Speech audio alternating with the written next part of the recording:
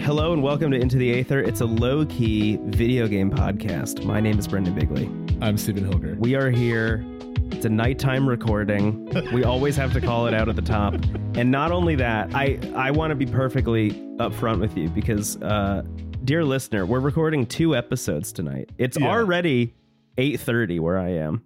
So we're going to see how this goes. Yeah. So this is going to be released. If you needed any audio proof that we're in our early 30s, that whole sentence was it.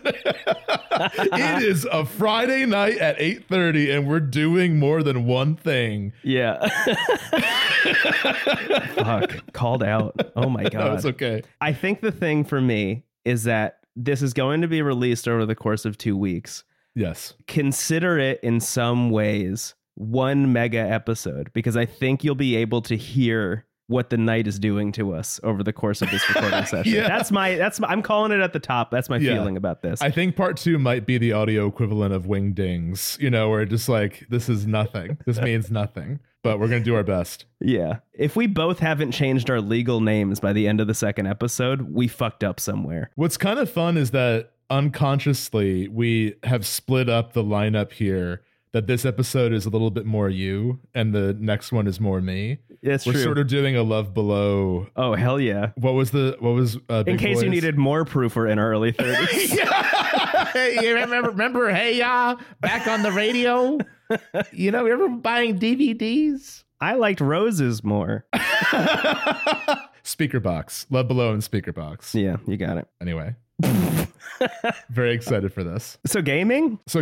Take us in, Brendan. This is your Love Below. What are we opening with? Have you seen what Andre 3000 is doing these days? What's he up to? He's like a multi-instrumentalist and he plays a bunch of wind instruments now. And he's like releasing an album of like ambient wind instrumentals. And it honestly rocks. It sounds amazing. That's awesome. I would recommend looking it up. He's such a talented dude. Oh, yeah. Unbelievable. And I'm glad he's like back and publicly making stuff again. Even if it's not what people want, I think people don't know what they want until they get it. And I didn't know I wanted an album of Andre 3 Stacks playing wind instruments. Anyway, I'm talking about Balatro. It's a great new video game. I want to be clear up front. I was planning on bringing this game to the show already because at the time of this recording, Steam Next Fest was happening. I think it actually ended like an hour ago when we started recording. But the demo was out. It's the second time they released the demo. The first time they released the demo, I didn't know a single person talking about this game except for friend of the show, host of Can't Let It Go, also on our network, TWG, The Worst Garbage Online, Matt Horton, was really talking up a storm about Balatro's demo. He chose it as his game of the year. The demo for this game was his game of the year. Yes. So Balatro has been on my radar since that, but the demo went away. It came back again for Steam Next Fest. I downloaded it on my Steam Deck. I made a promise, I think on last week's episode, maybe on the air, maybe just to you. I don't remember. It doesn't matter. They feel the same in some ways. I tell everyone whatever you tell me. So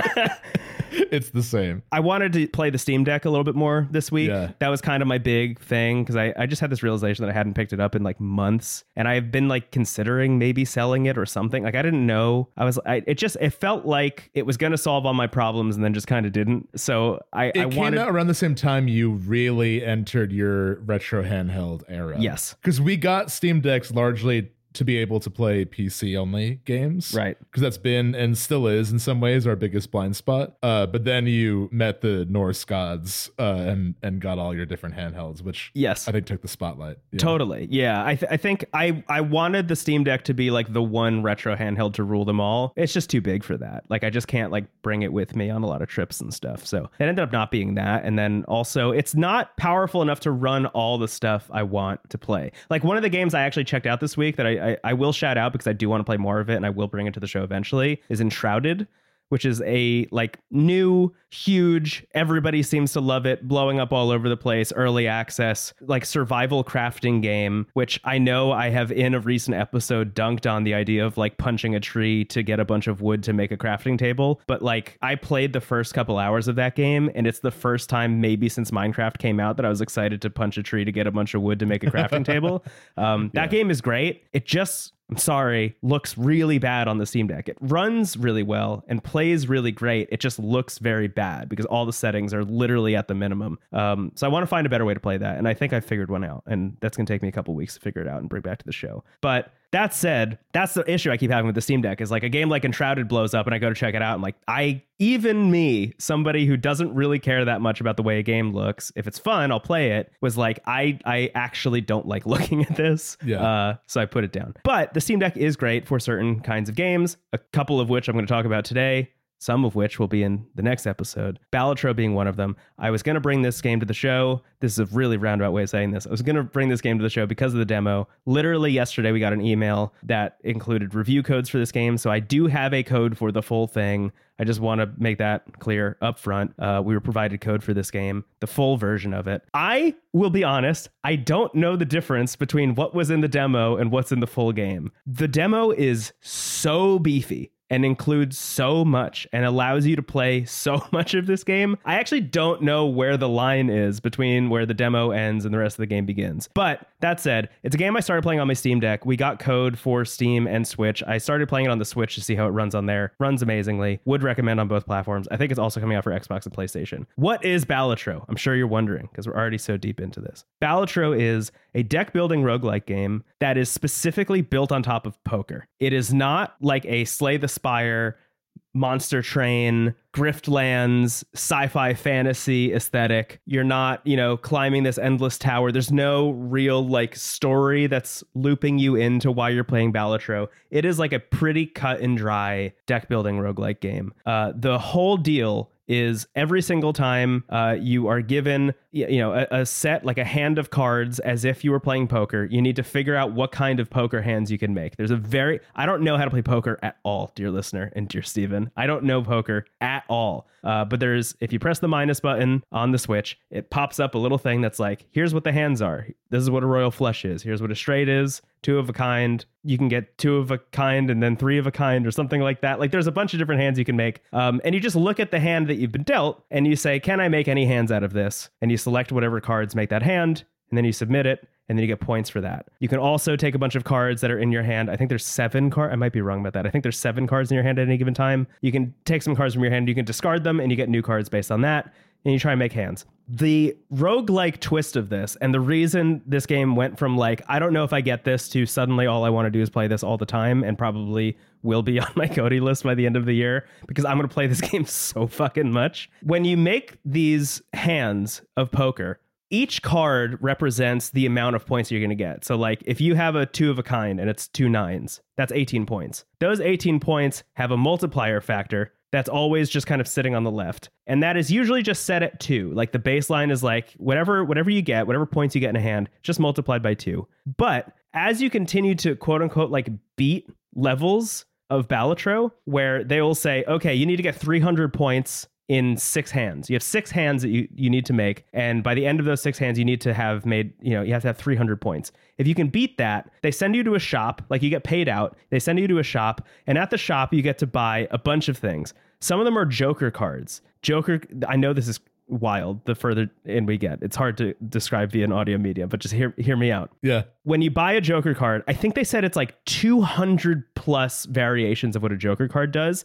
These are just passive buffs that you get, and you can have 5 of them at any time. So you just pick a Joker card. One, for example, might be like any hand you make that has diamonds in it increases the multiplier score by 8, right? And then you just have that, and that'll just be there forever if you buy that from the shop. Another one might be like every time you get a straight, it increases your multiplier by another point. So if you get a straight and then you get another straight and then you get another straight and you get another straight, suddenly every time you make a hand, even if it's a straight or not, you will always have like a +5 multiplier. And then if you get another straight, it'll be a +6 multiplier from that point on, et cetera, et cetera. These Joker cards are so varied and so weird and so fun. I just had one recently that was like, anytime you have a hand with diamonds in it, it increases your multiplication of your points by 2 and will change the suit of those 2 cards in your deck forever, and will also change what suit you need to get this buff forever. So it'll be diamonds on this round, but then if you match some diamonds, it'll be like, okay, next time it has to be spades, next time it has to be hearts, whatever. But it's also literally changing the cards in your 52 deck of cards, which is wild. So you can get Joker cards. Those are great. There's also, you're going to love this, tarot cards. The tarot cards I'm are, in. yes, I know. They're items you can use, and they will do things like making cards that would normally be like kind of boring. I don't know, like a 5. I don't know why 5 sounds boring to me, but like It's a little boring. it's a little boring. If you get like a 5, you could be like, okay, I'm going to take this 5, and the tarot card is like, pick one card from your deck, turn it into a card made of steel. If you have that card in your hand at the end of like submitting a hand that you have, and you're like retaining that steel card, it'll just multiply everything by 5, for example. And the tarot cards also just have like a wild amount of possibilities. They also have all of these other cards. There are spectral cards, which will like modify your deck in a pretty big way. There are all of these like passive, positive, and negative buffs. I just got a spectral card recently. They have like these booster packs you can buy in the shop also, which like you rip them open and it's like you have to use one of these cards immediately, and like whatever effect it has on your deck will fuck you up or maybe help you. And I got one where it was like, okay, pick any of the cards in your hand. It will either make that card better or make all of the cards worse. And I gave it a shot because I want to try everything, because I'm, in the early stages of falling deeply in love with a roguelite. And it just changed all of the cards, of which there were like aces and kings and 10s and all these high value cards, changed them all to 2s. So then I just suddenly had 7 2s shuffled back into my deck, which at first I was like, oh, I just got fucked. Like, that's not good for me. And then suddenly I kept making hands where I had 5 2s. And I was like, this shouldn't even be possible. But now I'm crushing it. And that ended up being the best run I've ever had, because what I thought was a mistake happened right at the top of a run. Balatro, I think, is not super difficult, which I really appreciate, considering how much it's leaning on a game that I don't know anything about, but is a game that I think learning the ins and outs of, separate from the poker of it all, is going to be exhilarating. Like the idea of the 200 plus combinations of jokers. Sorry, the 200 plus jokers times the 5 you can have at any given time, plus the modifiers that allow you to sometimes have more or less jokers in your hand, et cetera, is exhilarating. There's also, very similar to, oh my God, what is that game on iPhone? Solitarica, which is a roguelite based on solitaire, which if you haven't played it, it's one of the best games released on a mobile phone ever. It's also on Android, but it's a roguelite based on solitaire. There are different classes of decks. So in Solitarica, you could get different classes that would be like, okay, you're playing solitaire, but this is like a mage class. So anytime you get a face card, it'll like do a spell on whatever enemy you're fighting or whatever. In this case, it's very simple because they're, again, just trying to keep the aesthetic like pretty clean. So it's just like there's a red deck of cards. So all the backs are red. And what that means is every single time you beat a level of Balatro, you get 1 extra hand that you can make on the next runs going forward. So you start off with 5, the next time you have 6, the next time you have 7. And it just makes it easier to play the game overall. You also have a limited amount of discards in a given run. The next deck you unlock after the first one is a blue deck, and that just makes it so you increase the amount of discards you can have as you continue to win levels. So it's kind of, I think that it's a little bit of like an easy hard mode, and I imagine the further in I get, the more interesting decks there will be. Feels a little bit like Dicey Dungeons in that way, where it's like you continue to unlock like different modifiers at the beginning that'll make your runs feel a little bit different. But I also think one of the things that works for me is it just kind of changes the way I'm playing, or allows me to lean into a way I'm already playing. Like, I'm not a person who discards a lot. I've learned about myself the more I've played this game. So I kind of appreciate the idea of just like saying, okay, I just get more chances to make hands. So I can just play a shitty hand this time just to wipe out my deck a little bit and just be able to shuffle some better stuff in case I can make some better stuff. That really works for me. I like it a lot. Overall, I just think this game fucks. I like it a lot. I'm going to play it so much. And I think you should too. It's great. It's very good. Yeah, I'm really excited to get to it. I somehow haven't yet. But I think what's interesting is that you mentioned like at the top, you're like, there isn't like a quest or there aren't like monsters or whatever. And to me, that speaks to the confidence of the design, where it's like you can just sort of, I don't want to say just have a variation on poker because it sounds more involved than that, but it's like really no frills in terms of what the game is about, or like trying to, like, I think sometimes deck builders can be built backwards, where it's like you might think of the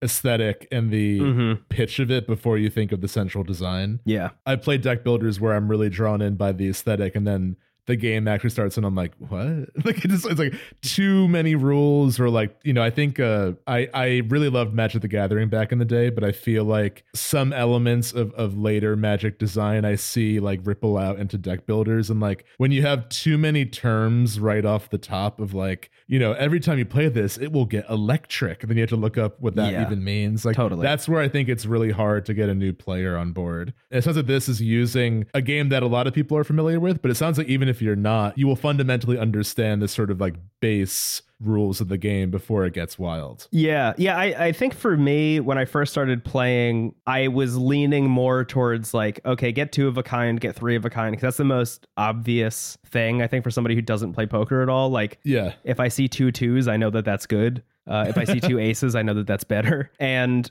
over time, the more I played, the more I've become confident in like, oh, I'm pretty close to getting a straight here, so I might as well, you know, even though I have a pair of 5s here, maybe I can get rid of one of those 5s, so that means I can get a 6 and finish this straight. Like, those are the decisions I'm getting to make, which is how poker works. And I think in a lot of ways, again, like you were just saying, speaks to the confidence of like, oh yeah, there is something kind of roguelike-y in a way about the act of playing poker, and it fits very well into this structure. And then as soon as you add the like mysticism on top of that, right, with the Joker cards and the planetary cards and the like ethereal cards and the tarot cards and stuff, it suddenly becomes this like fully fleshed, completely new thing built on the skeleton of something else that already kind of fit well in that structure. And I think it's brilliant. I think it's like it's a brilliant video game. I'm really excited for it. I actually had a weird like fleeting era for poker in my life. Did you? Yeah, like my freshman year of high school, poker weirdly became very popular,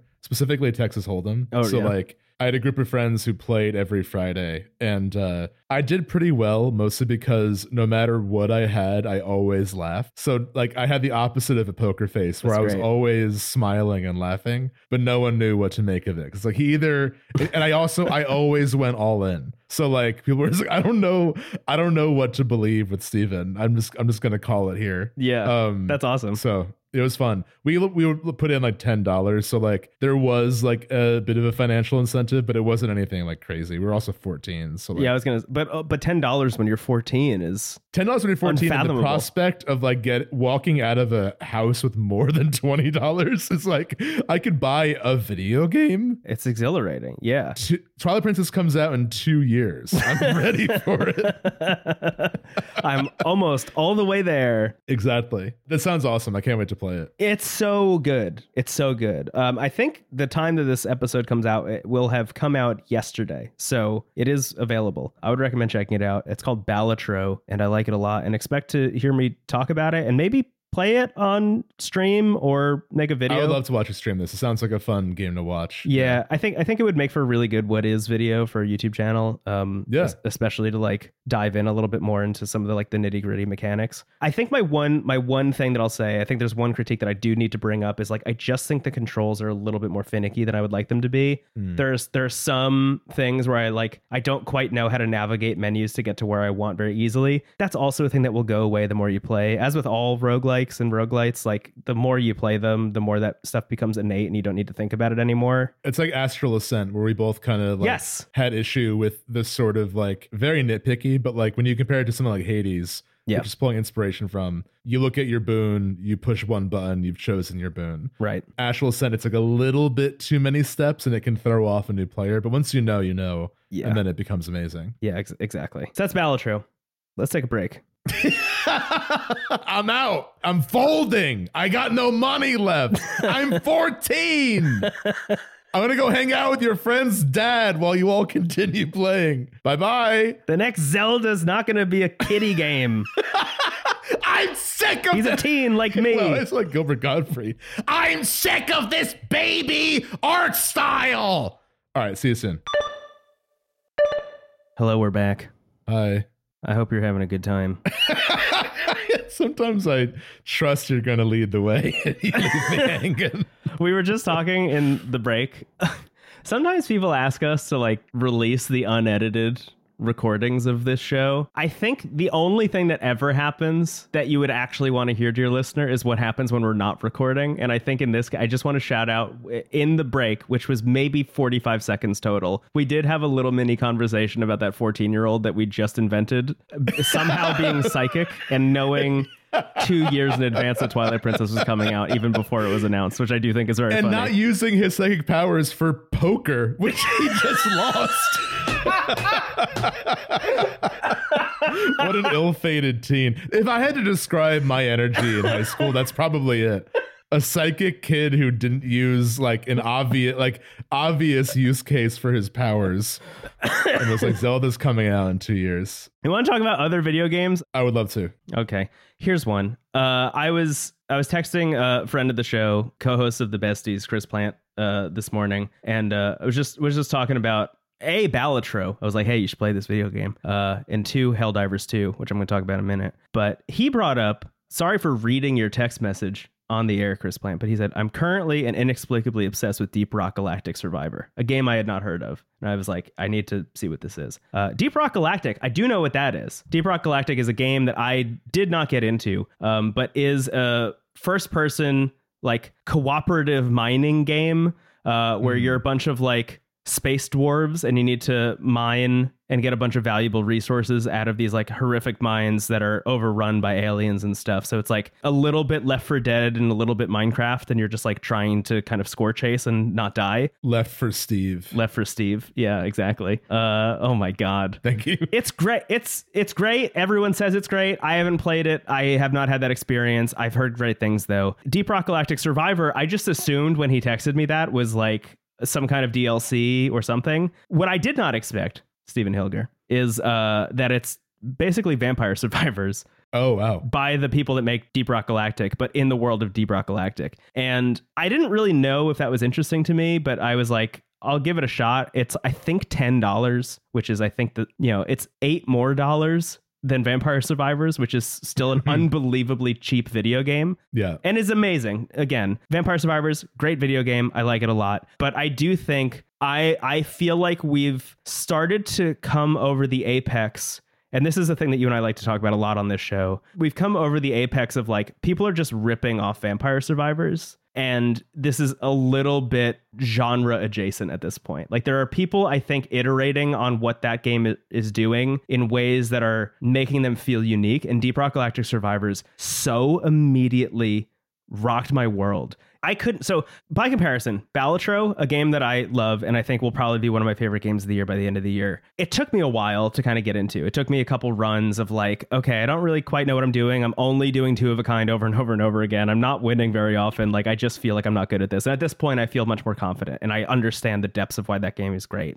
Deep Rock Galactic Survivors, literally 15 seconds into my first run, I was like, oh my God, this is genius. Hell yeah. It is everything you know about Vampire Survivors. So, you run around and it's in the world of Deep Rock Galactic. So you are a dwarf in these mines and there's a bunch of aliens coming at you. And you have this like little kind of near automata pod that is just shooting them with guns automatically. But because it's in the world of Deep Rock Galactic, you are also mining. There is also a bunch of ground and earth that exist to be mined, and a bunch of like precious metals and resources and all of these things that you can chip away into. So that means is you are not only running from the enemies who are attacking you and trying to shoot them as best as you possibly can, you are also mining through the earth to see if you can get more precious resources, and you are also trying to mine through the earth in a way that will not essentially trap yourself in a little cave of your own demise when you can't go any further into the ground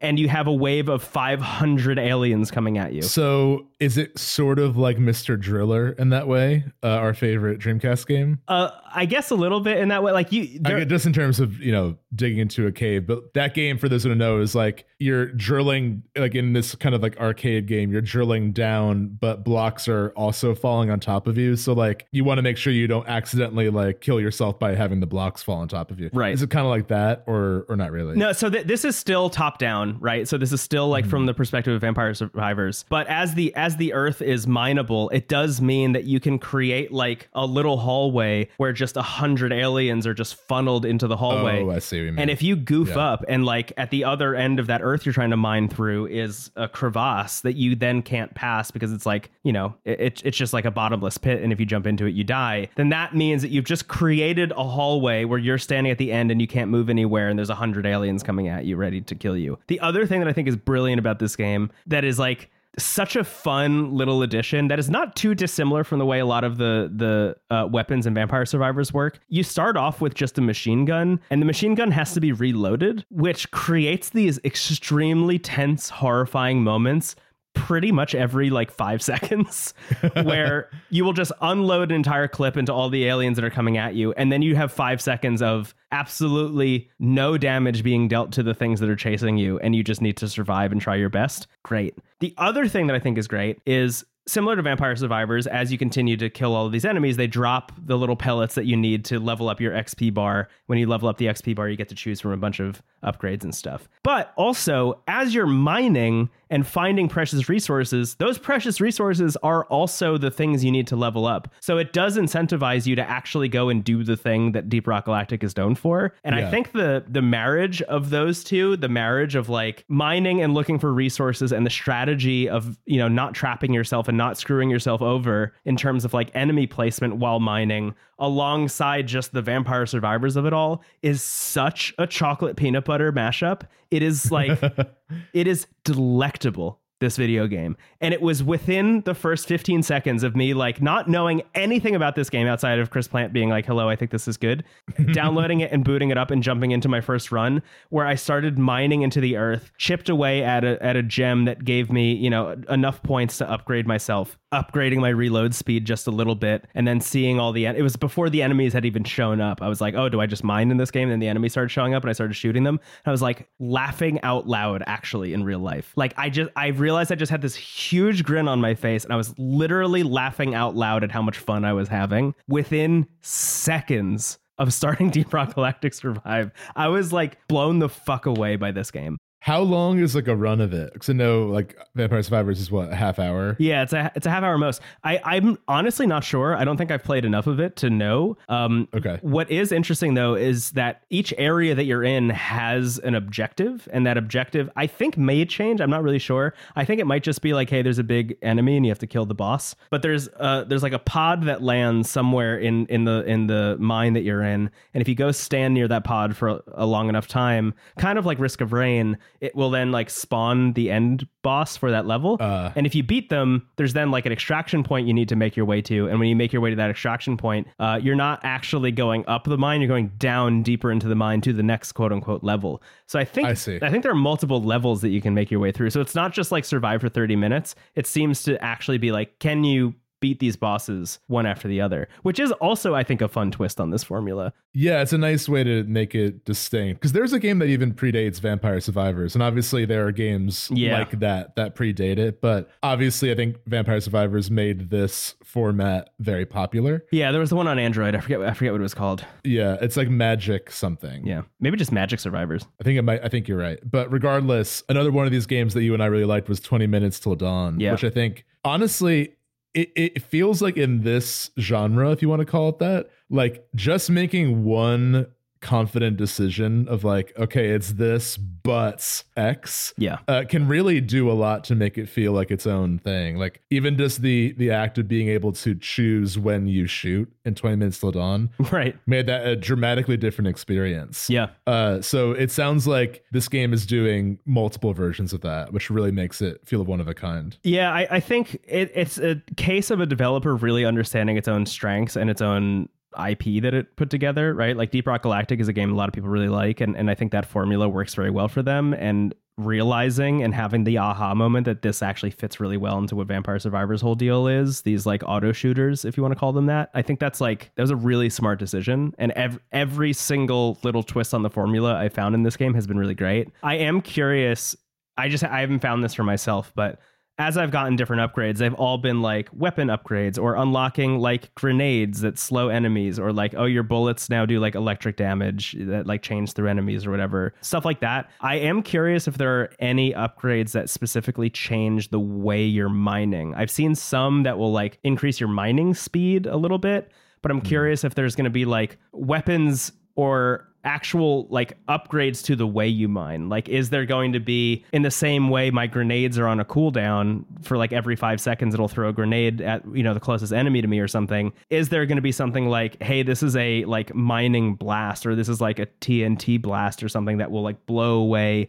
every 10 seconds whatever is around you in terms of the earth. I think that would be really interesting. I have a feeling stuff like that is in there and I just haven't found it yet because I'm too early in this game. But man, generally speaking, like I just am really, really surprised at how great this game is and how immediately it hooked me. I don't think I've had an experience like that playing a game in quite a while, where like it went so quickly from game is recommended to me, I download it, I start playing it, I need to tell everyone else in my life that this game is the thing they should be playing. It's like it was so fast. Yeah, I think it depends on the genre, because I feel like usually there's that like hour of, is this good? Do I like this? Kind of like calculation. Not that we're hard to please or anything, but it's like time to formulate an opinion, you know? So that instant, that happened to me with Tekken 8, honestly, which like I kind of knew what I was getting into already, but it just feels so good immediately that I was like, oh, I'm in. I'm so into this. That's great. So it's a nice feeling. That's Deep Rock Galactic Survive. I'm playing it on the Steam Deck, as promised, and enjoying it a lot, and it runs really, really well on there, and it looks great, and I like it a lot. I am hopeful that it comes to other platforms, though. I would like to play this elsewhere also, but it's very, very good, and it's also only $10, and I think today, at least the time of this recording, it is $8, which is great. Sold. I think it is natural at this point to pivot a little bit to Helldivers 2, which is a very similar game in premise in terms of like, hey, there's a bunch of aliens coming at you and they're kind of bug-like and you should shoot them with your friends. Helldivers 2, I brought up last week.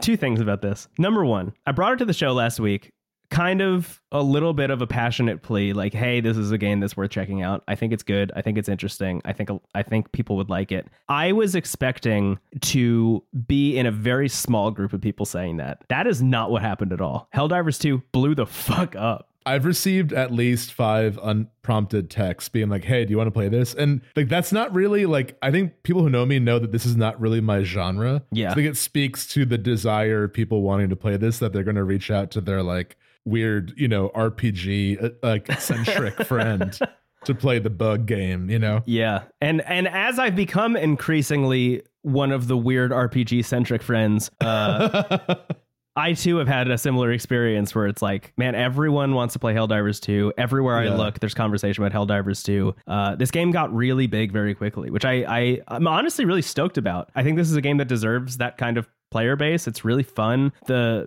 mean, we talked a lot about the live service aspect of it last week. The studio has been like really forthcoming and honest about what it means to run a live service game, and kind of a little bit more open since last week about their plans, and also like how to monetize a live service game in a way that doesn't feel predatory and shitty, which I think is also really nice, because that is not the case with most of these things. Yeah, in stark contrast to the launch of Skull and Bones, not to get too into that. But, right, yeah, or Foam Stars, yeah. Right, exactly. So I think all of that is really positive. I think I'm glad to see this game, which is not a smaller game technically. You know, it's still like, for all intents and purposes, like a first party Sony thing that's only available on the PS5 and PC. But I do think it is cool to see this franchise that I thought was like my little treat for myself become like the big thing. Yeah, it's in like the Gravity Rush tier of Sony stuff, where it's like really passionate small audience for it kind of thing. The other thing that I brought up on last week's episode, which was kind of the tag at the end of the whole segment, was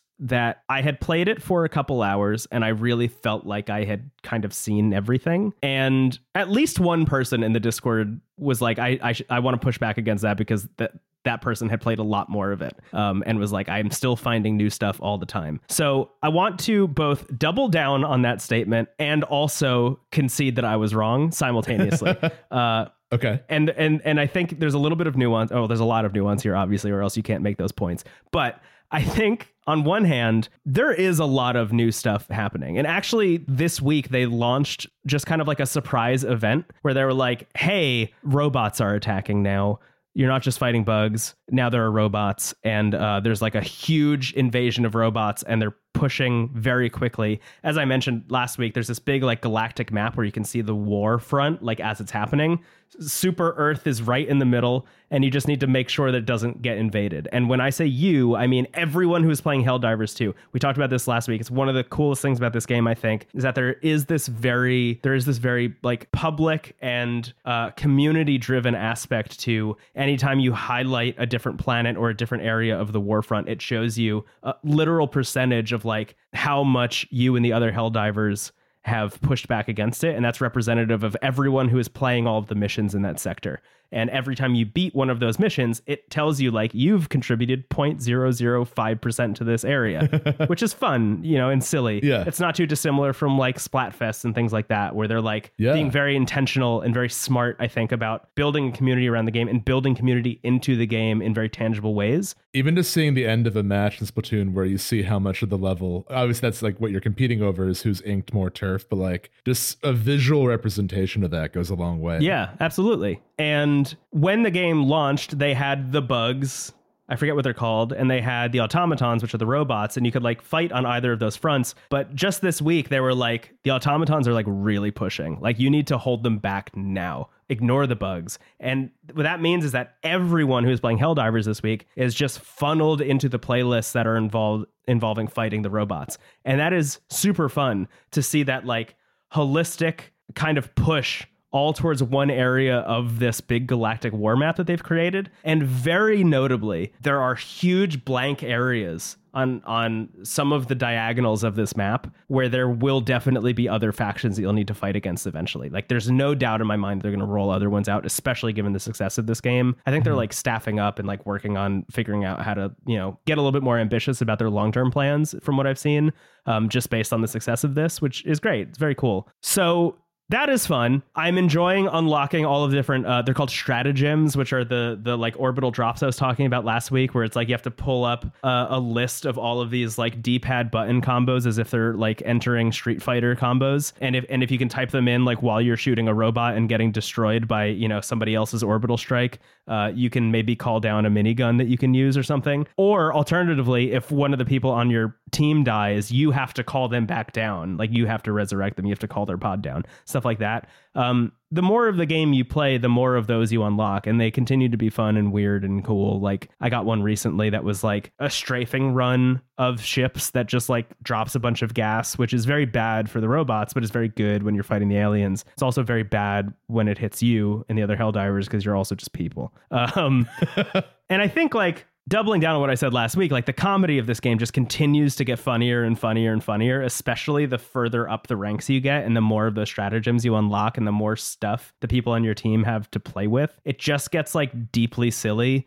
when you and everybody are like all holding sniper rifles, but all of the robots you're fighting are literally like the AT-ATs from Star Wars, and they're all on top of you. It's like, why do I have a sniper rifle if I can't even shoot the front of them and all my bullets just ricochet off of them? Like, that stuff is so funny every single time. I do think that although that person is definitely right that there is always more stuff to unlock, and that's very cool, I feel like I've seen like in general what is possible from Helldivers 2. I think that's kind of more what I mean. I've had a good time unlocking that stuff, but I feel like I kind of know the possibility space of Helldivers 2. Like, I don't think there's going to be a stratagem that I unlock that is going to like blow my mind and make me think like, oh my God, I didn't even know this was possible in this game. But that doesn't mean that I'm not having increasingly more fun with it every single time I sit down to play it, which I think is the thing I really want to drill down on here. What I've taken away from Helldivers 2, continuing the live service conversation from last week, is like, I think a lot of these games want to be the only game you play, right? It's a thing that we and everybody talks about all the time. Like Destiny 2 for a long time wanted to be the only game that you were playing. And it wasn't until years in that Bungie and the team behind that game started to realize that like, oh my God, we built a game that is like not only predatory from a monetary perspective, but is also predatory from like a time perspective, where like people are sinking time into this game when they don't want to be playing video games, and it's actively bad for them to be doing so. And there are so many live service games that are built with that in mind. Yeah. Or built without that in mind, which I think is even worse. Like to build something like that and not even understand the negative impacts that it can have on people and just do it because you're like chasing the live service trend or chasing the monetization trend. Right. You know, that's like super dark. And what I think really struck me about Helldivers 2, the few times I dipped into it to play again this week, were like, this isn't a game that I feel the need to play all the time. And it's not built to be a game that I need to play all the time. It's built to be a game where like every once in a while I'll get a text from a friend who'll be like, hey, do you want to play Helldivers tonight? And we do like 2 or 3 missions and then that's it. And I don't need to play it until the next time somebody texts me. Like there's no sense for me, at least, of like, I'm going to accomplish this quest so I can unlock this thing before it goes away in 1 week. Like that is not built into this game at all. And it's possible they might build something like that into this game eventually, but I don't think there's ever going to be a world in which I play the game that way. And I think that's really refreshing to have like this thing that will always be here and will always be updated. And there will probably, for the foreseeable future, be something interesting to see or do. And there will be moments eventually when there's more stuff patched in that's like, oh my God, I didn't know this was possible in this game, but now it is because of this cool update that they added. And I'll just like discover those things every couple of months, probably for the foreseeable future. It's not too unlike one of the things that Fortnite does well, but in an even less predatory way than Fortnite is doing it, I think. And that's really exciting. And I think that's really nice. And it's really refreshing, as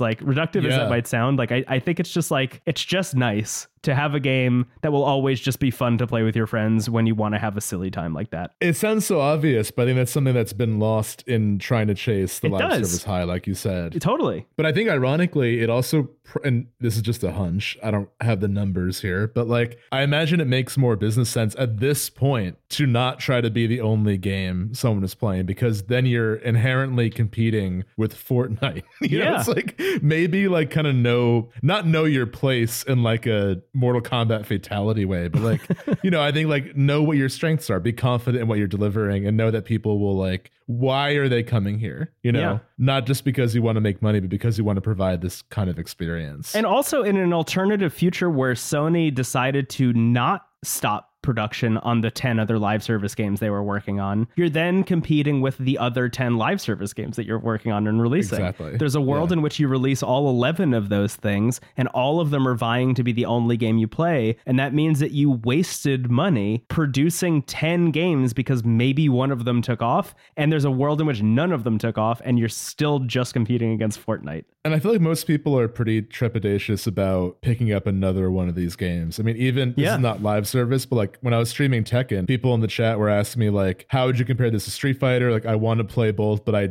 don't have it in me to like do both. You know? Yeah. Which I think in that case is more of like, it's like learning 2 instruments, you know, it's a little bit like daunting, but it's the same idea, I think, where it's like you want to properly make time and space for a game and not feel like you have to be there, which is the FOMO side of it. Yeah, absolutely. So with all that said, I really feel like Helldivers 2 has kind of set itself up in the couple play sessions I've had since we last recorded the last episode as like a thing I will go back to every once in a while to play with friends, and maybe even just to like listen to a podcast or something. There's a world in which I am just like queuing up in quick play matches, fucking off for a while and listening to a podcast, which I think is like great and a perfect kind of game for the kinds of play sessions that I want. What's hilarious is the game that's coming to mind as you say all those qualifications is Mario Kart 8.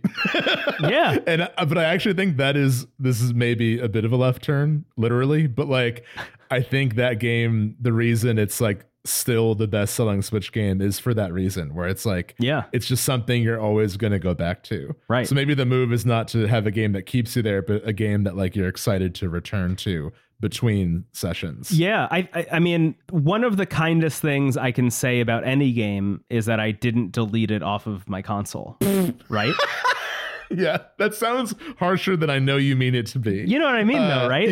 Yeah, Like the Nintendo Switch has existed since 2017, and not in that entire time have I deleted Mario Kart 8 off of my Nintendo Switch. Yeah. Because it is always a game that will be fun to turn on when people are over, or like you or I will text each other and be like, hey, do you want to play Mario Kart tonight? And I feel like I have not had a game like that on my PS5 since the PS5 came out, and Helldivers 2 might for the first time be a game that will just like permanently be installed on my PS5. This is a separate conversation, but my tinfoil hat theory is that, and this is really unhinged, I don't really fully believe this, but I feel like the file size of games has ballooned to the point where I feel like, are they trying to monopolize, like, I actually can only have this game installed? Like, I don't not believe that was the case with Call of Duty specifically. yeah, like, I feel like, okay, there's always going to be like a Baldur's Gate 3 or an Elden Ring that is genuinely a huge game that requires that. But like, not to dunk on it again, but did Mortal Kombat 1 have to be 100 gigs?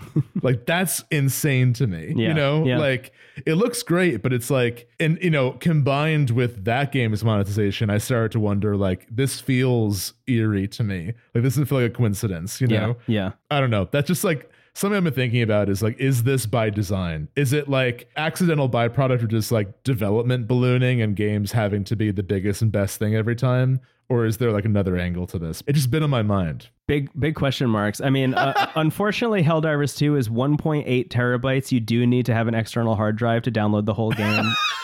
And if you want to play anything else, you'll have to delete Helldivers 2. Probably should have mentioned that at the top. But yeah. Besides that, great game. Yeah. Helldivers 2. You and I still haven't played it together, and I really want to. I think you, me, and AJ want to stream this at one point. We realized it's been a long time since the three of us have done something together. Yeah. Maybe since Titanfall 2 in like 2021. Oh my God, yeah. Oh, wait, no, that was earlier. It's been a while. It's been a long time. Do you also want to talk about us streaming? We talked about it a little bit in the Discord earlier today. Oh, yeah. Yeah, so you may have noticed a pattern emerging, but for the last, like... Humankind, very good at recognizing patterns. The golden ratio appears everywhere in nature. We've been streaming on Thursdays. Aliens already walk among us. We've hyped this up too much. We've been streaming on Thursdays. We've been wanting, I mean, literally for years. Like, I think streaming has always been kind of an off and on thing for us. Like, we love doing it, but historically we've been like really active and then completely silent for months. You know, like I think there would be like a game or some type of streaming project that one of us would be really excited about. Like, I love doing my Nuzlocke.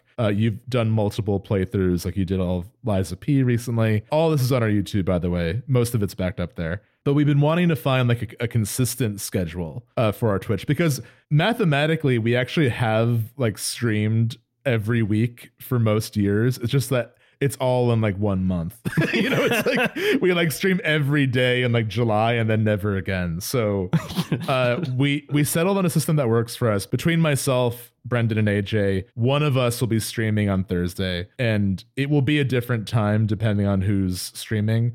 We may down the road have a more like concrete time set, but for now we want Thursdays to be the day. That's not to say that streams won't happen on other days. I think if inspiration strikes and we want to stream, those will still happen, kind of spur of the moment. But Thursdays every week, one of us will be streaming. Very excited to officially unveil that, even though we've been doing it already. Yeah, I think the more, look, this having the kind of presence that we do and having the kind of ethos that we do about the stuff that we make and how we put it on the internet requires a lot of trial and error. And it also frequently means that we like announce things and then we realize that we can't do them or don't want to keep them up, et cetera, et cetera. But our methodology has always been like, we will make things on the internet if we feel passionately like we want to, and we won't do it out of obligation. So that's where this kind of came from, was like, we all want to be streaming more. It was just a question of like finding a way that really worked for us. So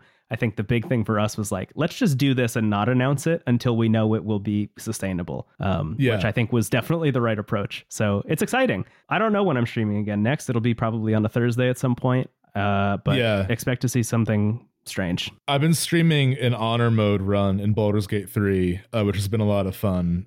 That's still going on. That will probably be what I do next time I'm up, but also just a variety of games, whatever strikes our fancy. I know some people have asked me to play Like a Dragon Infinite Wealth. I think by the time it's my turn to stream again, I will be so far into that game that it is It'd be a spoiler. It'd be really a spoiler. Like I am purposefully not bringing that game to the show until I'm done with it, and maybe even later than that, because I'm like so deep into it and have seen so much that like anything I talk about in terms of what I've seen is so spoiler centric that it's like I can't even tiptoe around a segment for the show. I might do that then, because I did do a poll. My toxic trait is I often do polls for what I should stream, and then I just choose what I want to do, no matter what wins.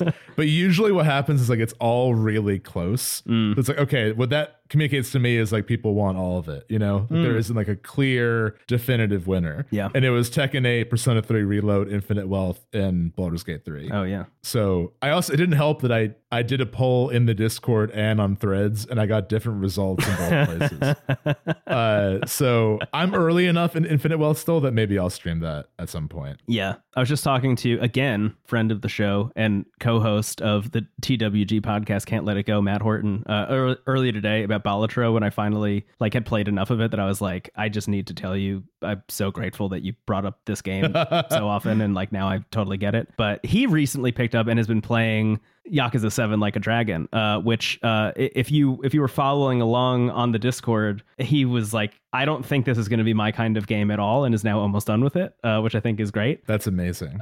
Yeah. But in that conversation, I was like, I don't want to pressure you into playing Infinite Wealth immediately afterwards. I don't want you to burn out, because the Yakuza games, there's so many of them, and it's very easy to burn out on them because they're all so long. And Like a Dragon was the longest one until Infinite Wealth came out, which is wild. But for my own, I think, like health in general, have just kind of taken a little bit of a more nuanced approach to the way I'm playing stuff than usual, because I feel like this year is so front loaded with so many huge, great games, as we've talked about a lot. Yeah. Specifically big RPGs. Yes. What I'm doing right now is I'm focusing all of my effort on finishing Persona 3 Reload, and then going to finish Like a Dragon Infinite Wealth, which I am well over the halfway mark already. That having been said, like bouncing back and forth between them just meant that I was not going to finish either of them, and I would burn out on both of them. So now I'm like, let me just finish Persona first and then Infinite Wealth. But I'm so excited to finish that game. That actually maybe is a good segue into the next segment. So let's take one more break. Sounds good. And then talk a little bit about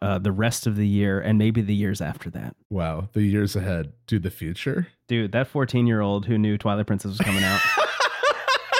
He's going to be really excited about the PS6. All right. See you later. Bye-bye.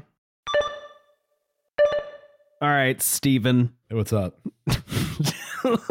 Let me at him. I don't know why that sounded like it was going to turn into a threat. And me at the lake at 4:15. We're going to fight in front of the principal. Why is he coming to the lake? I don't know. He's bored. he wants to moderate. Yeah. Stop. I want a clean fight. Okay. What do you got for me? All right. Look, the pitch of this podcast is that we bring things to the show when we're interested in them, when we like them, when we think we can have an interesting conversation. I think one of the tenets of the show, generally speaking, unless there's something that like really stands out, is we're not, as we say, beholden to new releases. We're not talking about news every week. We don't have like a news segment that we're doing all the time, with like exceptions here and there. Sometimes a Nintendo Direct comes out and it's so wild and Sephiroth kills Mario and we have to talk about it. I guess that was technically the Game Awards. And I think by nature of just, existing in a time, it's fun to listen back to older episodes. And that was maybe a dumb way to phrase it, but no, I loved it. It was perfect. Okay, good. I love existing in a time. It's like, it's on my LinkedIn. I noticed comments from people who have gone back and listened to like 2018 episodes, and I think like even without realizing it, we're like exuding 2018 energy about certain things. Yeah, totally. So there's inherently a bit of a time capsule-ness to any given moment. Yeah. Every year on this show, I have ended our GOTY episodes by saying, I think Silk Song's going to come out next year. Yeah, that's the Pagliacci of the show. Yeah, that's not even a bit. Like, somebody recently in the Discord listened to all of those and told me I said that in every single one, which is very funny. Which, by the way, Team Cherry publicly was like, hey, we're still working on the game. Everything's going great. Talk to you later. No release date, no nothing, but like nice to hear from them. Yeah, I think an update is all I ever need. Yeah, maybe the game one day, but like updates are good until then. Anyway, all that said, I think we make a show that is generally speaking like pretty like quote unquote evergreen. Like most episodes could be your first episode and you could you could just open up the show and listen to any episode and it would probably work out. And I also think there is a little bit of a benefit in starting from the beginning. I think the best thing to point out always is like I didn't really play a lot of turn-based RPGs before we started this podcast, and now I have played so many of them. And that lineage I think is fun to follow, and that's kind of always been the intention of the podcast. But I do think every once in a while there are moments where certain news stories break that I think like really should be talked about on this show, because it is interesting to contain them in a time capsule and see how we feel about it when all of this stuff comes to fruition. And I think the 3 news stories that hit from the major console manufacturers over the past couple of weeks all really do lead up to what I think is going to be like a really interesting future for like the industry as a whole. So just to, I guess, like in 1 or 2 sentences, describe what I'm talking about for each of them. Nintendo is the easiest one. This just broke this morning. But it's sounding like the Nintendo Switch 2 is going to get pushed to 2025, whereas all of the reporting from Bloomberg and everyone was pointing at probably a March reveal and like a September or November release for 2024. This is coming at a time, I think, where the Nintendo Switch has been on its quote unquote last legs for like years at this point. Like it is, It came out in 2017. It is literally almost 7 years old at this point. It has been around for a long time. It is showing its age. I think the games that work best on it are games that are like, you know, kind of shooting a little bit under what is possible on that hardware, and the games that try and get a little bit too close to the sun burn their wings off. I think actually a game that I'm not going to talk about this week, but is probably worth bringing up in that realm is Mario vs. Donkey Kong. Like that's such an obvious, we're at the end of the Nintendo Switch lifecycle remake. That is a remake of a Game Boy Advance game, and it sure feels and kind of looks like it when you're playing it on the Nintendo Switch, even though it's like all like shiny 3D graphics now. At the end of the day, that game feels to me like Nintendo acknowledging that we're like almost done with the Switch. Not that it's like, I'm to be clear, I'm not like, oh, they're lazy or whatever. I just mean like when you are choosing to remake like a very obviously made for a 32-bit handheld console from the early 2000s game on the Nintendo Switch, there's an acknowledgement that like you're saving the bigger stuff for the next thing, you know? Yeah, that's the sideshow in between events. Yes. I did like the ones on the DS quite a bit, though. They're fun. They were good. Actually, there's a really, really good article on Polygon that's essentially like Mario vs. Donkey Kong is pretty good, but they remade the wrong one, which is like totally true. We've played all of them for all of our console recaps, and the ones on the DS are way better than the GBA one. Anyway, so that's the Nintendo side of things. The Switch is the next Switch is probably coming next year instead of this year. The Sony side of things, their new president to be, because Jim Ryan has stepped down, their new president to be gave an earnings report and just kind of like generally a Q&A that was a little bit of like a, hey, here I am. Here's my thoughts about running PlayStation. Here's what I plan on doing. And here's our plans for the next, you know, however many, whatever months, next couple fiscal quarters. He was basically like, we don't have any major intellectual property games coming out for the rest of the year. Like there's just none. There might be some new stuff, like new IP, but don't expect like a God of War Ragnarok level sequel. Don't expect like a Marvel Spider-Man level sequel, which rules out things like Ghost of Tsushima, which I think a lot of people thought might come out this year, and things like that. Like the big franchises that Sony has actually like in their first party tank, we're just not seeing it for the rest of the year. They're like the rest of the year is going to be very slow. Even Naughty Dog, I mean, they recently had their pivot from working on Last of Us multiplayer to like, we're going to focus on our single player games, which I think that makes sense. Yes. But it's like, we don't know what's coming from like the flagship Sony team, you know? Which I think speaks volumes. Totally. Yeah. And I think that pivot also means like there's probably a lot of other not publicized pivots happening internally as they cancel a lot of those live service games, which essentially means, and this is how they kind of capped it off, is like we're relying on third party in 2024. Like first party at Sony is not really going to show up, and third party is going to be the thing that gets us through the end of the year. And then the Microsoft side of things, which I think created the biggest hubbub and was the most wild and ended up being, in my eyes, the biggest nothing burger of it all was a lot of reports over the past couple of weeks saying that games like Starfield and Indiana Jones and Hi-Fi Rush and Pentiment and Grounded and Sea of Thieves were all going to start launching multi-platform. So these huge and small first-party Xbox games from Xbox Game Studios were going to start launching on the Switch and the PS5. That Xbox was no longer going to be like just focused on, you know, Game Pass and the Xbox console, but wanting their stuff to be multi-platform all the time. Phil Spencer and Sarah Bond and the rest of the Xbox team got on a podcast yesterday, I think at the time of this recording, or 2 days ago, where they sat down and talked about what those plans meant because, and I think this was kind of like a quote unquote emergency podcast, as much as there can be an emergency podcast in real life, which is never, that a bunch of a bunch of like strange adult Xbox fanboys started taking their Xboxes and recording TikToks of them throwing them in the trash because they thought the Xbox was done forever because other people might get to play Starfield. Which is like patently wild. That happens a lot in weird ways. Like I remember when Sony started porting their first party games to PC. I think it was Horizon. Yes. People like lost their minds at the idea that like someone could also play this game. Yes. The console wars stuff has become so bizarre in this sort of like late era.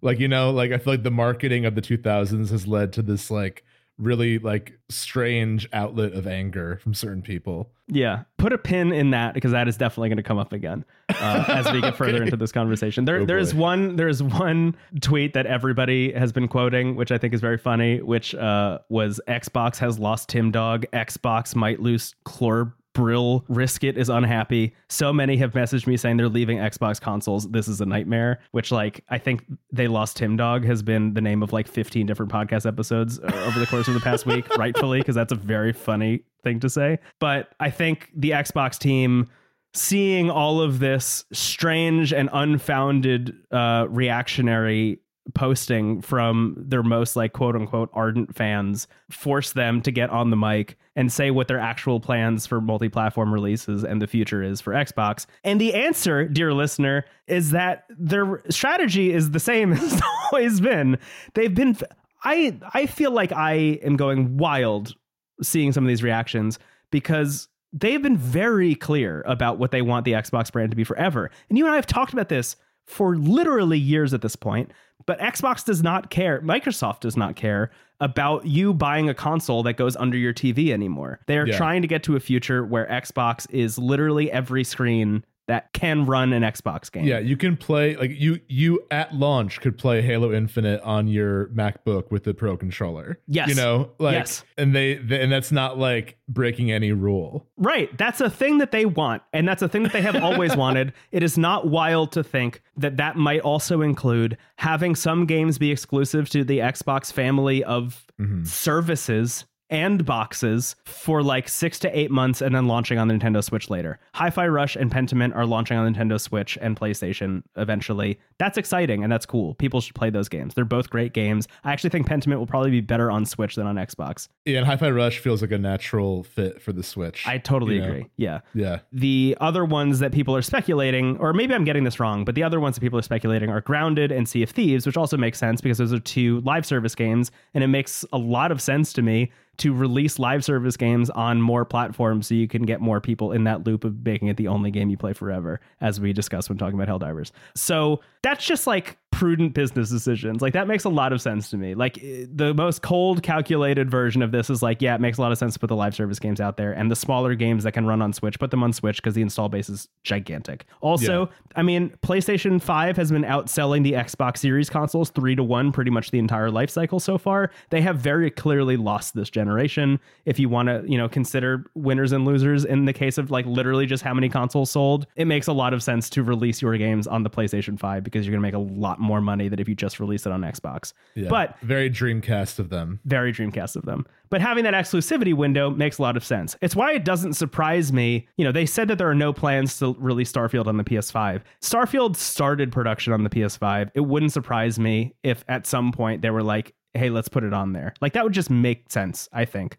It feels like a possible future for that. I don't think this means Xbox is just going to become like Sega. Like it's not going to just stop making consoles one day and then, it'll just be like, oh, Xbox went from being one of the console manufacturers to just a third-party publisher. Like, that's not the direction they're trending in. Things will always be exclusive to Xbox Game Pass. Things will always be exclusive to the Xbox platform as it stands. It ended up just kind of being nothing. Like, it's just an extension of the thing they've been saying very publicly for literally almost 5 years at this point, which I think is very funny. All of that having been said, I guess A, am curious about your take on those things. And B, I think there's a larger conversation to be had here about like what this means for just like consoles in general. Because I think the through line of all of this for me is Xbox is making sure that all of their games are launching on, again, like cloud gaming, the Xbox consoles and PC on day one, because, you know, the PC is largely maintained by Microsoft, who makes Windows, which is where a lot of those games run. PlayStation is also making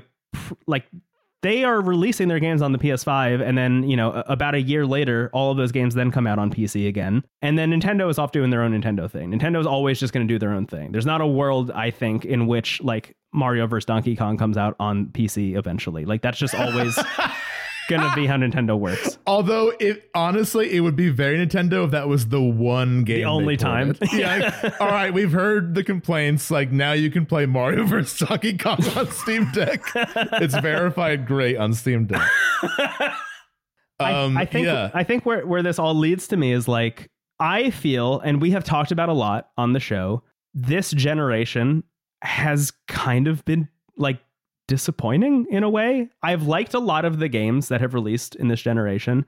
I think that the consoles are very nice. I think the PS5 is like a good piece of hardware. I think the Xbox, I've owned the Series S. I have a Series X now. I think they're great pieces of hardware. I like playing them. I still don't feel like these consoles have really proven their need to exist yet, with a few key exceptions. The one we always bring up is Ratchet and Clank Rift Apart. That's like one of those games. It's like, that probably couldn't have run on the PS4. Yeah. But a lot of these games have been coming out on both last and current gen. Yes. It's a lot to take in. I'm sorry. Yeah. No. I'm glad you brought it up, because honestly, this is something that I've actually been asked a good amount, specifically about the PlayStation side of it.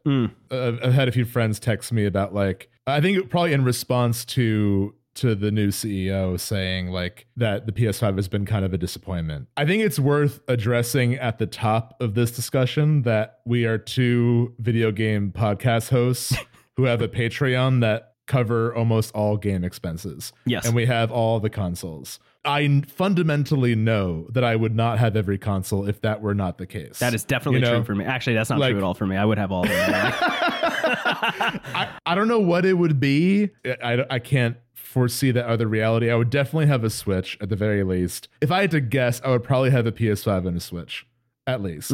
But we have it all because we do this show and we want to be able to talk about as much as possible. I also want to say that, like, these are three giant corporations. We admire and critique things that happen from all three of them. So there's no like console allegiance here on our end. Not at all. I think to help me frame my thoughts, I think there's 4 acts. Sorry, I just had a PayPal deposit for $10,000. I do like the Xbox more than the other two. There are 4 acts in my head. A piece of this feels like we just called Nintendo, Sony, and Xbox like to the principal's office.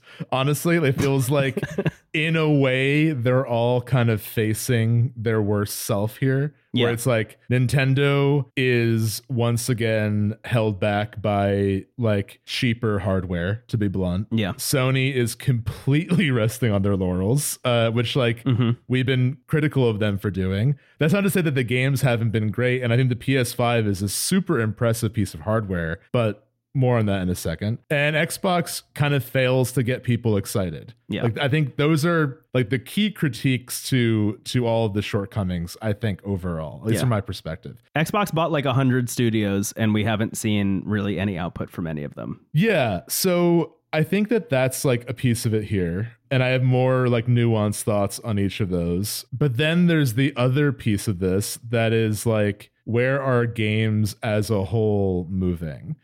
Are we moving to a reality that is no longer confined to you have to buy a new box every 5 years. I know that the PC crowd are losing their minds because that's been their reality for forever, is like not doing that. Yeah. You can have a PC, but I wonder if like as a whole, it will be more like you can get the games wherever you want and choose the piece of hardware that works best for you. That sounds good to me. Like that sounds overall like a net positive. Yeah. I think console exclusivity overall is not a great thing. However, there are some positives to it. I think when we do these console retrospective episodes, there is so much creativity when a console is like specifically limited or designed around a certain thing. Yeah. You know, the DS and the Dreamcast, I think, are great examples of like the Dreamcast comes out and is like the first of its kind in so many ways, in an era where so much of that technology was brand new. You can say the same for the PS5, but it's like no loading times versus 3D for the first time.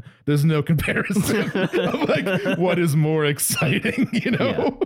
Yeah. So I think like, while I do miss that like intentional design for a piece of hardware, I think overall having games be more widely available at a lower price of entry, I think is overall a better thing for consumers. Yeah, totally agree. So I think if we move in that direction, it's a good thing. But I don't know. No one can really confidently claim what's going to happen. That's the bigger conversation. That's the part I feel ill-equipped to like confidently give an answer to. But in terms of Nintendo, it's like I am not bothered by the Switch hardware. I love the Switch. I think like to your point about has this generation been disappointing? I think it's ironic because like we ended our 2023 Game of the Year episode saying this has probably been one of the best years for video games ever. Yes. The games are amazing, but it really feels like the consoles are new because there has to be a new console. That's in the Switch's case, exactly what I was going to bring up. Yes. Yeah. In the Switch's case, I think the Switch launched and really was like the dream of the Wii U realized. Yeah. You know, I think the Wii U failed. I think it's not to say that it's not a good system in its own way. It has some things. We love the menus. We love the UI. It had some good first party stuff, but it failed because there was a severe lack of third party support for it. Yeah. And the Switch has had the complete opposite. Like it's had incredible third party support. I think the Switch has been out long enough that the idea of it showing you can play Skyrim on it was exciting when that was first revealed and is now kind of a given. Yeah. It's like showing Doom on a computer. I posted on Threads a couple weeks ago. I was like, do you think that there even can be a moment like that again? Like, do you think that when the Switch 2 is announced, there is a game out there that will get people as excited as they were when Skyrim was shown on the first one? I think the answer is like only maybe Cyberpunk. And I don't think that Nintendo would have that in their reveal. So I think the Switch was really exciting. I think it had an incredible launch. Like launching with Breath of the Wild and Mario Odyssey alone was such a great, like that could have been it for years, and it wasn't. It was like I mean, we started the show in 2018 and it felt like every time there was a new first party game, it got the Switch treatment where it was like, not only is this game good, but it is redefining what this series is about. Right. It reminds me of like spiritually what happened with the N64, where every game was like X64. Yeah. And it got put in 3D. It's like the Switch games just like guess what Kirby can be now. Yeah. Yeah, right. Exactly. And that's really exciting. At the same time, it launched on dated hardware. And like, I think even though the first party stuff tends to run pretty well, Pokemon aside, like even if you're not a super nitpicky person when it comes to performance, I think it's always been a little bit disappointing that like you kind of have to settle for less always. And I think Nintendo's always been good about designing around limitations, but like there are some games like Xenoblade Chronicles 3, which is a first party game that is like, it looks great and it runs great, but it's so clearly like aspiring to be more. Yeah. Yeah. It would have been better on anything else, you know, like, I think it's great on Switch, but I look at the environments and I'm like, man, that distant pterodactyl doing 15 frames a second. Like, I just wish you got a better life on a different console. So I think like that was not an issue for the first like few years for most people. And now even for you and I, who are not people that bring up frame rate, are starting to be like, all right, like, you know, it feels like it's holding some of these games back. PlayStation, I think we were pretty critical of right away because like, I just feel like there's this. And again, I really like a lot of the Sony first party stuff. We have bonuses about God of War. I love the Last of Us series. A lot of them mean a lot to me and have a very special place in my heart. But it's the definition of like stopping at what works. You know, it's like, here's the PS5. We make the best and like biggest and highest budget, like, you know, prestige games, and therefore we're going to win. And that's just not what happened. Like, right. Because you're seeing in the fact that they don't have anything coming out towards the end of the year is a huge like aha moment for us, I think, who have been saying for years, you can't just have these games that take 5 or 6 or 7 years to build and cost $150 to $300 million every time you make them, coming out one a year, because as soon as you realize it doesn't work or you need to cancel a game or something, it means all of your games are now coming out on the PS6. Right. And it's like, again, like independent of the quality, like I really like my PS5. It's the system I probably play the most. I like having games on my PS5 because it guarantees a certain level of performance. Yeah. Like, I'm not trying to take away anyone's positive experience with it, but you have to recognize that it has been out for 4 years. And if you are making a console that is riding on the idea of exclusives, to have like a dozen PS5 only games is wild, you know? Yeah. And like, we've been critical of this many times, so I don't want to go in circles, but I just think like remaking both Last of Us in like the same handful of years, I think says everything you need to know. Yeah. You know? Yeah, totally. And then Xbox is like, I actually think overall, even though I'm very weary of a like subscription based video game, like I don't want that to be the norm across the board of like games are all about subscriptions the same way we've fallen into that for TV and film. Yeah, right.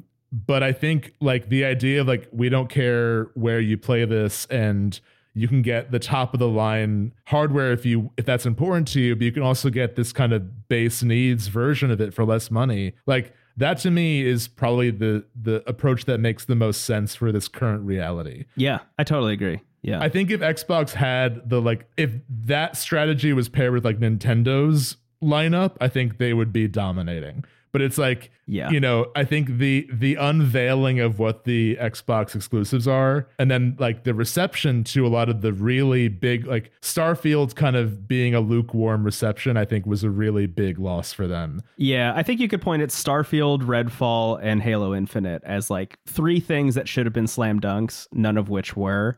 Yeah. Kind of spelling a little bit of doom in terms of like their foothold there. Exactly. So I think like overall it's hard to say it's disappointing, because like on one hand it's like the PS5 is an incredible piece of hardware, and I like the angle that Microsoft is taking, and I really like the Switch. But like, it feels like I had to get them because I was asked to, and not like I was excited about it. I think that's one of the things for me is like, we already know that 2028 is what both Sony and Xbox are targeting for the next versions of both of their consoles. Like, Xbox is not getting out of the console game, much to, I think, the chagrin of a lot of people who reported otherwise when they were throwing their Xboxes in the trash a couple weeks ago. But like, you know, Phil Spencer in that podcast said that there is some kind of Xbox hardware announcement coming this year, which is probably going to be what was leaked version of the Series X that I think is codenamed Brooklyn, that is going to come out, I guess, at the end of this year. And that means we're already at like the mid console life cycle upgrade refresh, you know, PS5 Pro era of whatever we're at. And that is wild to me, because I still haven't, like, if you came up to me and you were like, which of the consoles do I buy? I would be like, I think right now the answer is maybe none of them. Like, I think like a Steam Deck, honestly. I think, maybe buy a Steam Deck, like buy a Switch Lite really cheap, knowing that you'll probably upgrade it in like 6 months or something, so you can play some Switch stuff. But like, I think the Xbox Series lineup, like, I don't think they've earned my upgrade to whatever their mid-cycle upgrade is going to be. You know, like, when that thing gets announced at the end of the year, why would I buy that versus the Series X I already have? I think it's telling that like, I love my Series S, but the bulk of what I have on it is indies and older games. Like, one of my favorite things about the Xbox is just the availability of older titles in the eStore, which is like, I recognize an extremely Steven thing. So I guarantee that's like not a big draw for most people. Yeah. The weird irony of that is Phil Spencer has gone on the record multiple times. If you don't know who I'm talking about, Phil Spencer is the head of Xbox. We should probably say not everybody knows that stuff. There were two in the weeds. Phil Spencer has gone on the record multiple times as saying the Xbox One generation was the worst generation to lose, which they did in spectacular fashion. The announcement of the Xbox One by Don Matrick and the rest of that team was such a colossal failure because they wanted it to be like a TV set-top box first and then a game console second. And the DRM stuff, it was a nightmare. But what that meant, and what Phil Spencer is referring to, is that in the generation where everyone was building up digital libraries, similar to what everybody does on Steam on PC, where you have like 500 games and you've only played, a third of them or less. That's what everyone was doing with the PS4 and Xbox One generations. Everyone was building up their digital libraries. And if you wanted to build up a digital library and have your name tied to an account, knowing that that stuff would probably carry over to the next generation, the one after that, and the one after that, the fact that they lost the Xbox One generation meant that they were going to be starting off behind on every generation subsequent to that.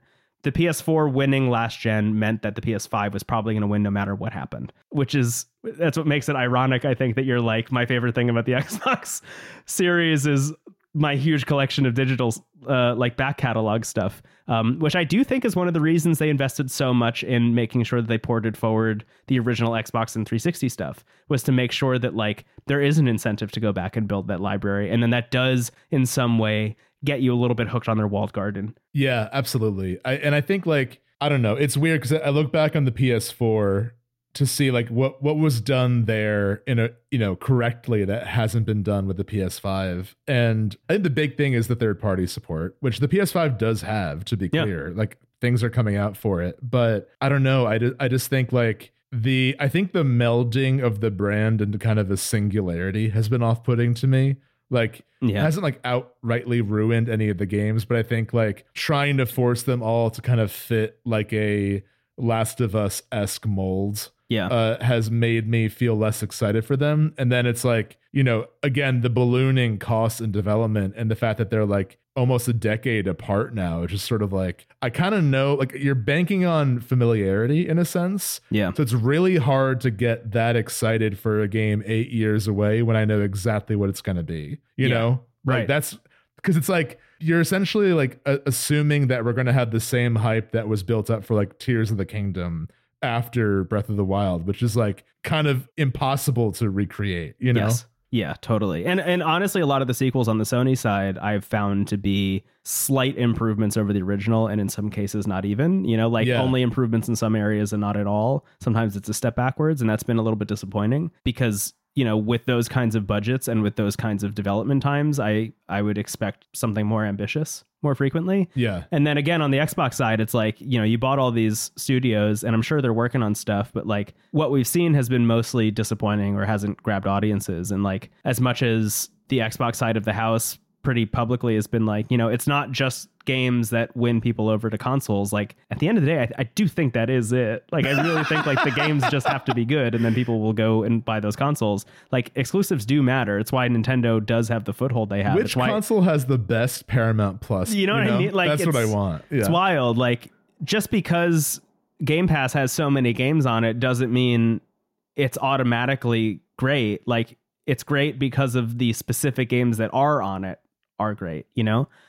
I mean, the most magical experience I've had in 2024 so far has been playing Persona 3 Reload on my Xbox and then putting it into sleep mode, picking up my Odin, launching the Game Pass app, and then immediately picking up where I left off and playing it in bed until I fall asleep. Like that back and forth is legitimately magical. And that's the kind of experience that I think is what makes Xbox really interesting right now. And that's the kind of thing I'm glad they're investing in the future. But it also raises questions for me about like when they say they're releasing new hardware, I don't feel the need to buy that. When Sony is like, hey, the PS6 is coming, are you excited about it? I'm gonna be like, I don't even know why I bought the PS5 really. Like a lot of the games that I wanted to play, I could have played on the PS4 or I could have waited. And honestly, this is where this is all kind of leading to in my eyes is like getting back to what you were saying. We're definitely outliers because we host a video game podcast and it makes sense for us to have all this stuff so we can talk about it and cover it and, make sure we're like, as much as we're chasing our own bliss, there's also a little bit of a beholdens to you, the listener, the audience. We want to make sure that we're like talking about things that are like relevant every once in a while. So I think there's a world in which if we didn't have this podcast, my recommendation to most people would be like, now is the time to just go to like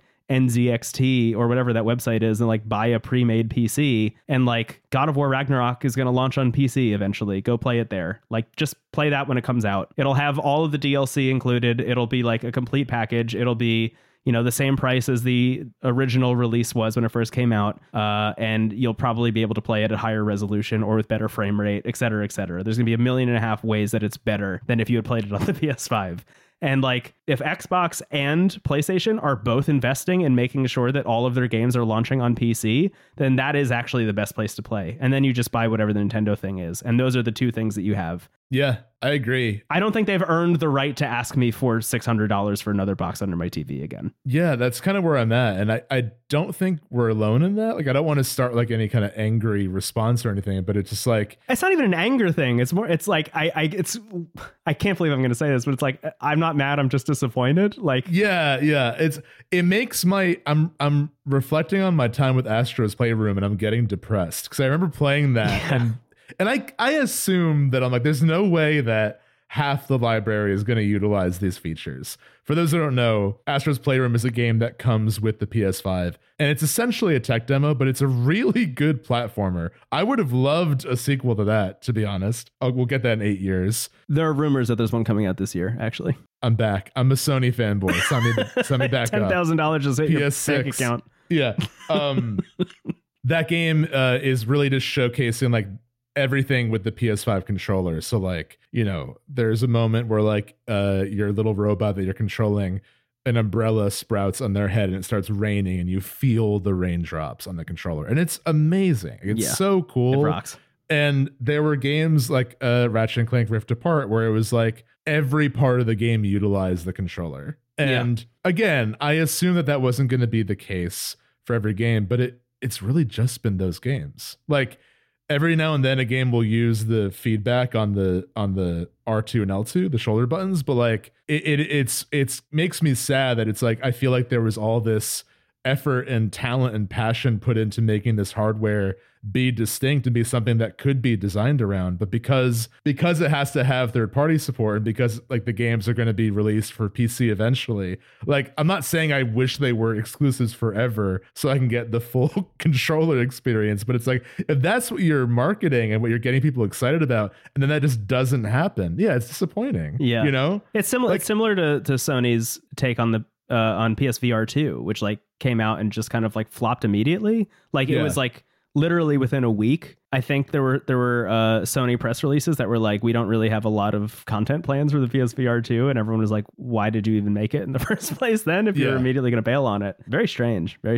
Yeah, but all that to say, like, I'm very curious to see how things shape up because I think overall we are, again, ironically, in a really exciting time for video games. Like, yes. I think this is by all means a golden age for the actual games that are coming out. Yeah. I just think the hardware and business side of it is figuring itself out. Yeah, I think we're in a very transitional period right now. Yeah. Right. Like I think the assumption going into this generation was like, oh, look at the time. It's been 8 years. It's time for another box. And then they released some boxes. And I think we're now a couple of years into those boxes. And obviously, you know, it should be mentioned, the pandemic of it all definitely like changed timetables pretty dramatically. But, you know, we're like multiple years into these boxes existing. We're gearing up towards the mid-cycle refresh at this point. And we know that there are plans in 2028 to have new boxes come out. And I think it's only at this point that like we as people who play video games and the people who make the video games and the people who make the boxes on which you make video games are all having this like societal understanding, like, oh, maybe this just isn't the model forever. Like there's no world in which this can be the model forever, which does in some ways get back to what Xbox has been saying all along. It's like any screen is an Xbox, really. Any screen should be a PlayStation. I just don't think they've gotten there yet. And they haven't invested in the infrastructure enough to really make that happen yet.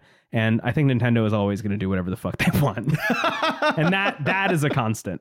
That will happen until the sun runs out of hydrogen. And I think the best Sony consoles, in my opinion, are the ones that have really active third-party support and also have like really interesting new ideas. Like, you know, I think the PS1 especially, just like there's so many weird games. I think in some ways, because Sony was trying to figure out what their brand was and meant, that like you had all these bizarre, like just throwing ideas at the wall to see what sticks. Like Yeah, totally. you had the kind of like, let's make a Mario, Spyro, Crash and all that stuff. But then you also had like Parappa the Rapper and Final Fantasy VII. And it's like, what is happening? I think it's very easy to be nostalgic and to think that anything older is better. I promise that's not what I'm trying to do here, but I just think like speaking about consoles, thinking about like when we do these console retrospectives, like are we ever going to do a PS5 episode? No, we just did. Like, you know, like it's just, it doesn't have that identity to it at all. Like I love the games I played on it, but we're talking circles a bit. I think the business side is just figuring itself out. Yeah. Either way, it's very strange that all of these stories kind of happened at the same time and they all kind of point in the same direction. And that's why I wanted to talk about it here, because I think in a couple of years, someone on Discord will message us about this episode and they'll be like, you guys are so fucking stupid. Yeah. The PS6 is going to be a Nintendo console and we're just wrong about everything. And it's going to be amazing. The PS6 is just like the Target that was easy button. But it just goes wahoo in the Mario voice. Just a wahoo button. It's like, wow, that was fun to press the wahoo button. It only cost $10. That's my thought. Those are all my thoughts about the news, Brendan. Thank you for asking me and for your insight. Yeah, of course. You're welcome. I think we should wrap up because we sure do have another episode to record. We do. Yes, we do. I can't wait to see what on earth that feels like. Do you want to leave people with a cliffhanger? Yeah, actually, yeah. I think maybe let's not even sign off for this one. Let's just like maybe like leave like sound of people leaving like a theater or something. Like an intermission noise. An intermission noise. Yes, exactly. Yeah. I don't know what an intermission noise is because it's usually a thing that shows up on the screen and says intermission. It's usually silent. But AJ, I trust you so much to figure out what intermission noise means.